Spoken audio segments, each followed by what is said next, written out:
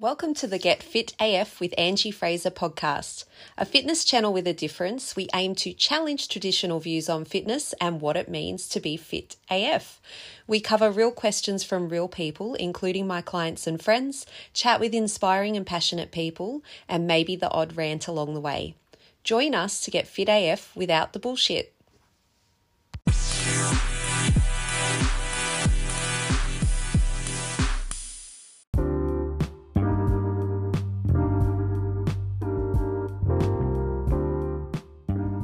Welcome to our 12 Days of Fitness series. This is a little something that I've put together for my clients and my audience to help them either stay on track or get back on track during this really busy time of year. I truly believe that there is no other time of year at this point in my adult life. We are all really busy. We find it difficult to fit in our health and fitness habits, but every year I am just fascinated with how people will have a tendency to completely drop their bundle and put it off until the new year. And I think that the industry has a bit to do with that in terms of not giving people achievable ways to stay on track during busy times. So anyway, the next 12 episodes are going to be really short and sharp, and they're going to be my 12 tips that you can use without even stepping foot into a gym to either stay on track or get back on track. I hope you find them really useful, and if you'd like to know more about what we do, email coach@fitaf.com.au or go to fitaf.com.au to learn more. Thanks. Hey there. Today I want to talk about why getting started or getting back on track is often the hardest part about getting fit. This is something I commonly see with people who message me or inquire with me, and just people that I work with. A lot of people struggle with where to start because there really are so many choices out there. And then if they make a choice that is not really ideal for their lifestyle, then they will struggle to stick to it for long enough to see the results. And it kind of creates this cycle of trying and failing that is a little bit defeating. So I just want to clarify and say that most of the people who I work with are what we call Gen Pop clients. They're looking to feel a little bit better, look a little bit better, and get a little bit fitter and healthier. They're not necessarily looking to step on a stage or compete in anything in particular. So they're really just trying to fit fitness into their life. And the reason that I clarify this is because there are so many products and coaching that's being sold out there that is actually targeted more towards a higher level, but they're being sold towards people who don't have that amount of time to commit necessarily. And I feel that's problematic in itself because it creates this idea that, you have to do something really complex and time consuming just to get a little bit more fit and healthy, but you don't, or just to lose a little bit of body weight, whatever it is.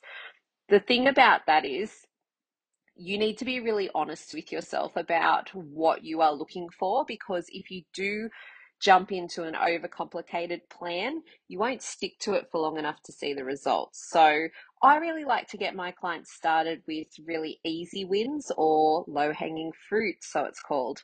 So if you've been in a bit of a funk for a while with fitness, don't put it all off until the new year, because you can get some base level work done.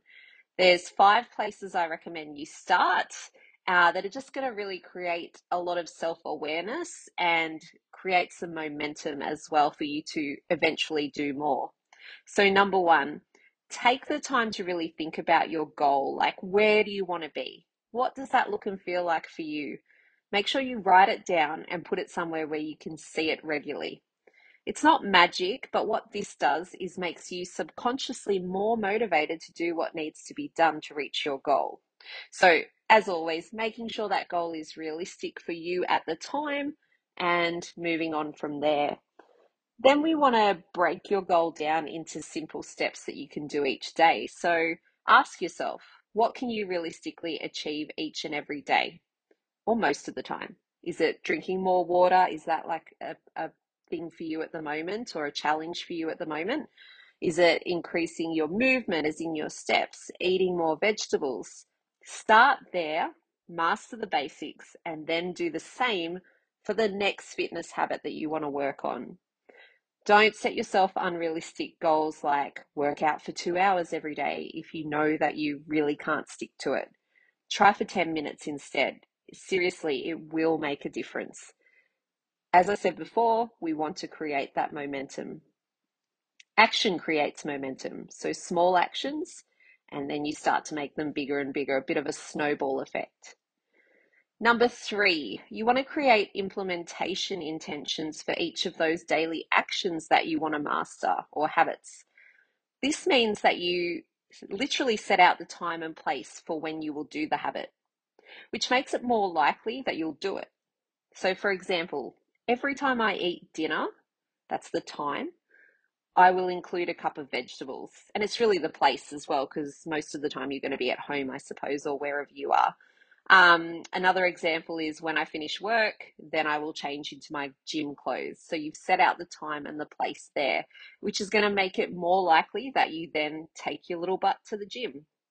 It's going to be different for everyone. So again, make your implementation intentions realistic for your circumstances. You don't have to remember that word, that term, by the way. Just think once you've thought about where you want to be and you've broken it down into steps, you need to sort out when and where you're going to do it. So moving on to number 4, keeping a daily journal on what you do. So all of the above, and writing down what you're eating as well. Trust me, this is a habit to establish in itself, but it's a really amazing self-awareness tool. And you won't have to do it forever, but to reach your goals, I recommend committing to this habit. Number 5, have a plan B. If you set yourself a target of a daily workout, but you miss your class because work ran late, then your plan B could be to do a workout at home or a long walk with a family member. If you forgot to take your lunch to work, your plan B could be a salad bowl with some shredded chicken, for example. If you don't set out a plan B and you leave it to chance, or if you expect your original plan to go perfectly, you will get caught out. And I also want to add here that your plan B is not start again tomorrow or next week. Do you need help staying on track?